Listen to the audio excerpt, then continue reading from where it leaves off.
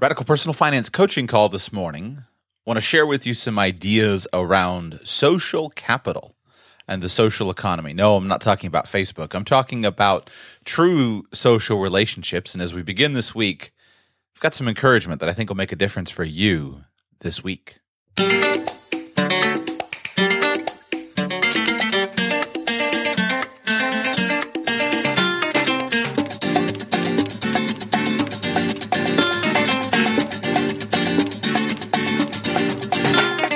Welcome to the Radical Personal Finance Podcast. My name is Joshua Sheets, and I'm your host. Thank you for being with me. Early Monday morning today. I'm excited about this week, wrapping up a few projects, and I hope to share some ideas with you as we begin a Monday morning here that I think will help you. I want to talk to you about being a go-giver. Yes, I'm stealing that from Bob Berg, but I'm not going to steal his book. But I am going to talk about giving and investing in other people.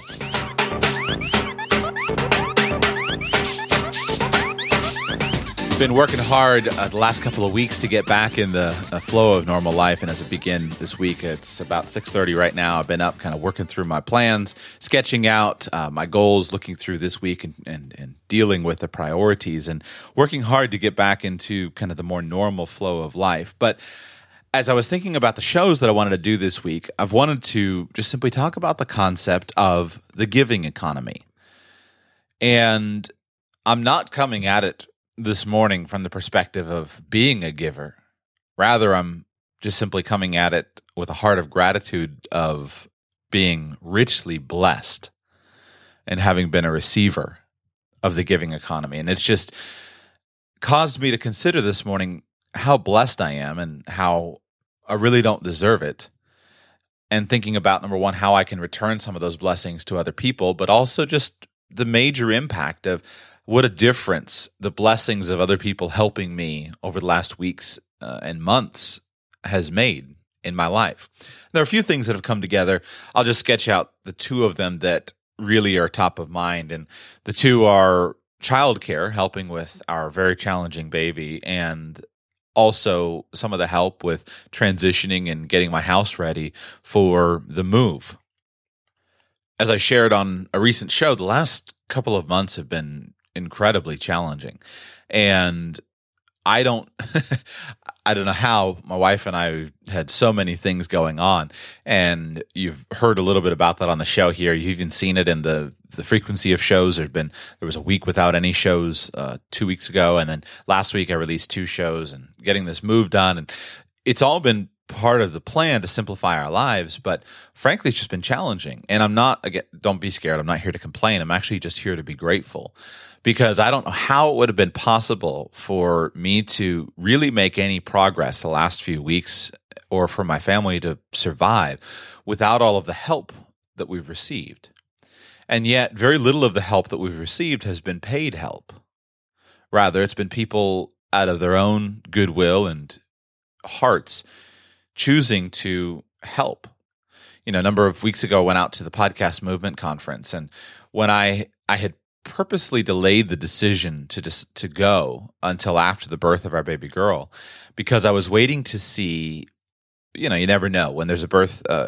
When you're expecting a child, you don't know how the birthing process is going to go. Everything could go great, or everything could be challenging. You don't know how the baby's going to work out. You don't know if she's going to be happy, if she's going to be healthy. You don't know if she's going to be in the hospital for 5 months.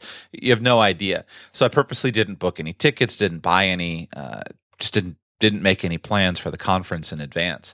I waited until after she was here, and after she was here, the first couple of weeks seemed to be pretty simple.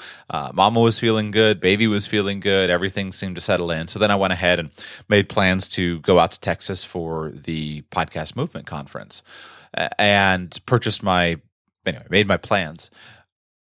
Right before I left, a couple days before I left, everything started to get challenging. And challenging both with our new baby and also with our young son. And both of them started to be extremely frustrated.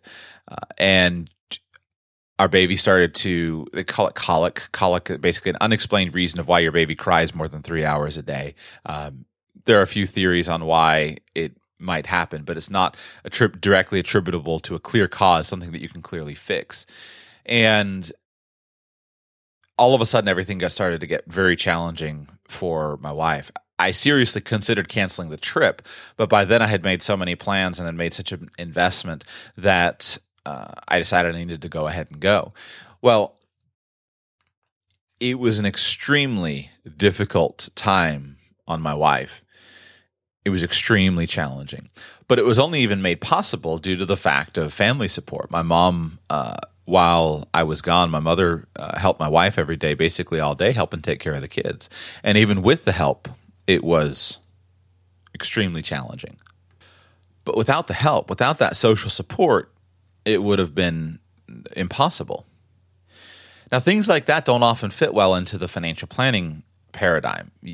How do you hire somebody to do childcare for you for a number of days? It's not just on a short-term basis. It's hard to, even if you did want to hire, and we're going to hire that type of work done on a short-term basis, it's hard to figure out where would you find somebody that was qualified and capable and desirous to do that type of work for a number of days. But just the type and the nature of the work doesn't fit well into the money economy. It's part of the social economy. And I'm incredibly grateful for all the work that my mother did to help me, even in those days. You can't repay somebody for things like that. All you can do is just be grateful and look to serve and to love in turn. Coming back, worked hard to get things going, and then even transitioning and working hard to get my house ready to go and get the apartment ready to move into. I had a number of friends and a number of family members who volunteered hours and hours and hours of their time, even up till today even, volunteering to help me. And I couldn't have made the progress that I've made. My family wouldn't have been able to make this transition as quickly and easily as possible without all the tremendous help. I'm forever grateful. And it's help that, frankly, I couldn't even afford to pay the thousands of dollars for people that have volunteered their time and their energy and just give it to me. And I'm sharing some of these personal details just simply because it's real to me, and I hope it's an encouragement to you because, A, I'm humbled, but it also is reinvigorating and re-inspiring to me to recognize the blessing that others have been in my life and to think about, am I being proactive with helping and blessing others? That's the type of question that's best suited for simply consideration without actually answering it. Because if I say yes, well, number one, am I really? Am I fooling myself? But it's just worth considering. And it's one of those ideals and focuses that one should continue moving toward. But this has been compounded with the fact that while I've been working, I have actually read 2 books or listened to 2 audiobooks about the history of money. Book reviews coming soon, but this has been part of my project of trying to dig into on this show more about money, some of the background. I want to dig into more of the monetary system, because it's an important topic, and I've been trying to figure out how on earth do I bring the topic to you, my audience, in a way that's helpful and that's clear and it's accurate without being too far influenced into an ideological camp that doesn't need to be entered into. So as I've been working, the two of the money books that I've listened to, one is called Money, an unauthorized biography, and the other was called Coined, something about a history of money. And both of them have talked about the giving economy and the gift economy. And they've talked about the fact that money was an institution that was put into an existing economy. And when you think about that from a practical perspective, it helps you to see through the monetary unit to what's actually happening. The personal definition that I think of money is simply a representation of value. It's a representation of a transfer of value. That's a pretty accurate definition of money. But in order to get some, you got to build some value. And as I've been thinking about the social economy, I've realized that the work that people have done to help me and the way that people have contributed to my life is something that I won't pay them for directly with money now, and I can't. But I hope to repay the debt at some point in the future. And that has a real financial impact. For example, it's in any person who has parents and they have a loving relationship, most children would not ever want their parents to suffer. They would not ever want their parents to be in need or in want. If anybody had the capacity to help their parents, they would. Most families that have a normal family bond are going to have that type of connection. But when parents have really invested in the lives of their children, especially their adult children, when I see, for example, the incredible blessing that my father and mother have been in my life over the last weeks, there's not a chance in the world that I would ever, if I had the means or capacity to change things, that I would ever let them be in want or in need. If I had the money and the resources to support them and they were in need, there's not a chance in the world that I would ever do that. So what's interesting to me is the interplay between the social economy and the work that we do now and the potential dividends of it later on, even if the transaction is not measured in terms of dollars.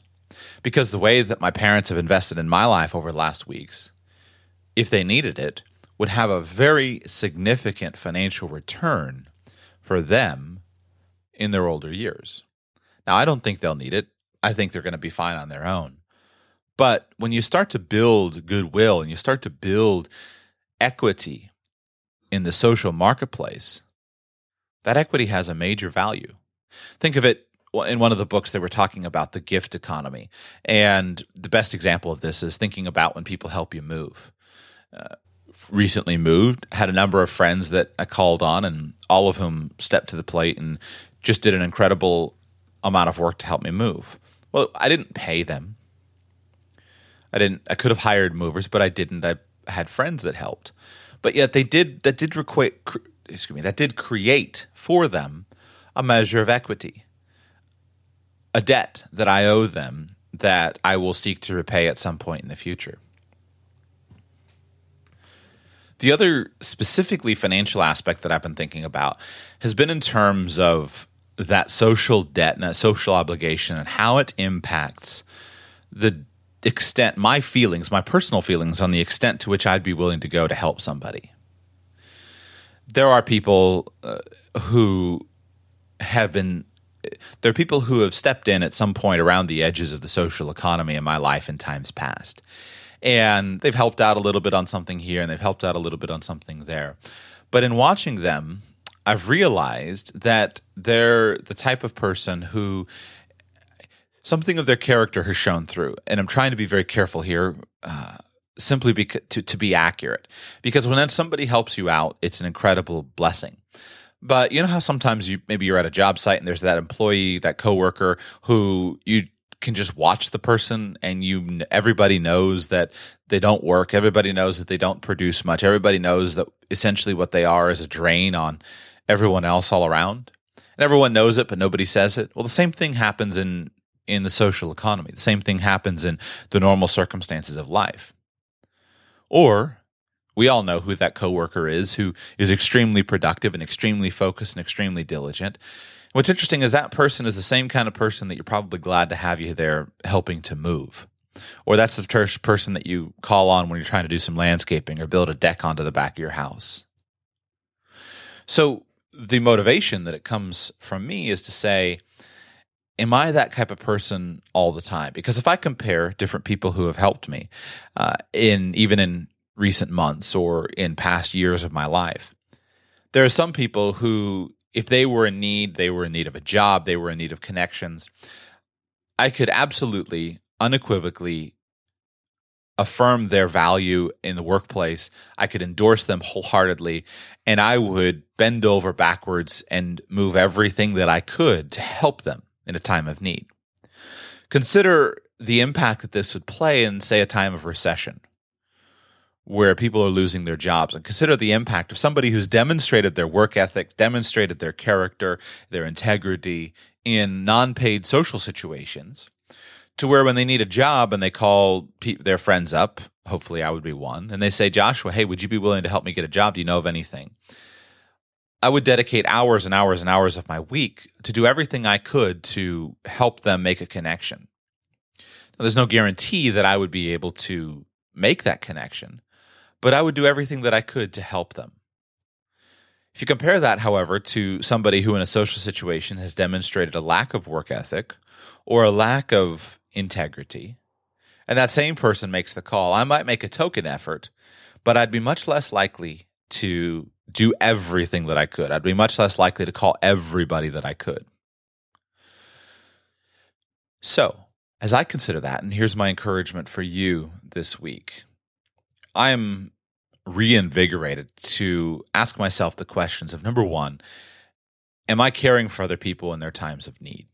Because I've been in that place of need of not being a giver, but being a recipient. It's humbling to be a receiver, but it's also been an incredible blessing. And I'm so grateful to those who've helped me, and I know the impact that it's made. When a friend brings you dinner unexpectedly and just says, without advance notice, just says, hey, by the way, I'm going to bring you guys dinner over. Those types of gestures make a big difference. When somebody volunteers hours of their time to help you, those things make a big difference, and they're very humbling. And it's an incredible blessing. And so I've been reinvigorated to say, am I being a blessing to others? Am I encouraging others? Then the other aspect is, am I being a go-giver, and am I always working consistently and diligently? Because in the same way that the input that people have made in my life over the last weeks creates a social obligation for me, and then it's an obligation I'm happy to have, wanting to help them out. The question is, have I been diligent? Am I being diligent at times when I'm not in need to do that for others? I believe this is something that, as we begin the week, I'd encourage you to consider it in your life with me, and also to consider how you can train it if you have children. The majority of who I am, my character, most of the character qualities that I have, was shaped by my parents. And those things can't be faked. It's very difficult for somebody who's a 45-year-old man to have somebody come along and say, hey, by the way, Joe, you might need to consider adjusting some things in your character. But it's a lot easier for a 15-year-old man to hear that. So consider, are you training your children? And that's one of the key lessons that I have been taking also for the last few weeks, to say to myself, am I being diligent with training my children? First, am I modeling all of the character qualities and attributes that I desire for them to have? Am I a person of integrity? Are they real in me? Is that virtue real, or is it something that I'm trying to show off? Because you can't fake it. Everyone can smell a hypocrite, and people are quite happy to expose hypocrisy when it comes out. So first, am I modeling it, but also am I training it? As I've been working on the house, I've had opportunity to hire some people. I've hired some day laborers, but I've also hired some teenagers that I know that are friends of mine to help me with some simple tasks, some landscaping tasks and things like that. And in hiring them, I've tried to kind of help them share that lesson. Because as I've watched financial success, this is one of those lessons where you're not often taught. I've never asked my friends their GPAs, and I've never been asked my GPA in a job interview. But I've watched my friends' work ethics, and that's something that I would convey in if somebody were in need of a job. So when you think about the actual impact in financially in your life, focus of these character qualities. Think about the importance of work ethic. Think about the importance of demonstrating, developing, and proving character. Think about the importance of being a consistent person and constantly giving. It's almost become a cliche to use the term providing value, but it really is a big difference. Providing value, giving value. Again, I love the title of Bob Burg's book called The Go-Giver. In my mind, it's a beautiful parable of a truth in life. Being a go-giver, you got to give first, and then when you're in a time of need, whether or not you deserve it, you probably will be benefiting from other people.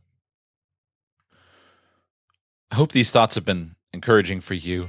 They're just some of the thoughts and the ideas that are on my mind as I begin this week, and I wanted to make sure to get a show done this morning, just partly as saying thank you, as a note of gratitude for all those who have helped me But I believe there's also a lesson in it. And as I've been learning that lesson, I wanted to share it with you. I hope it was articulated in a manner that was clear.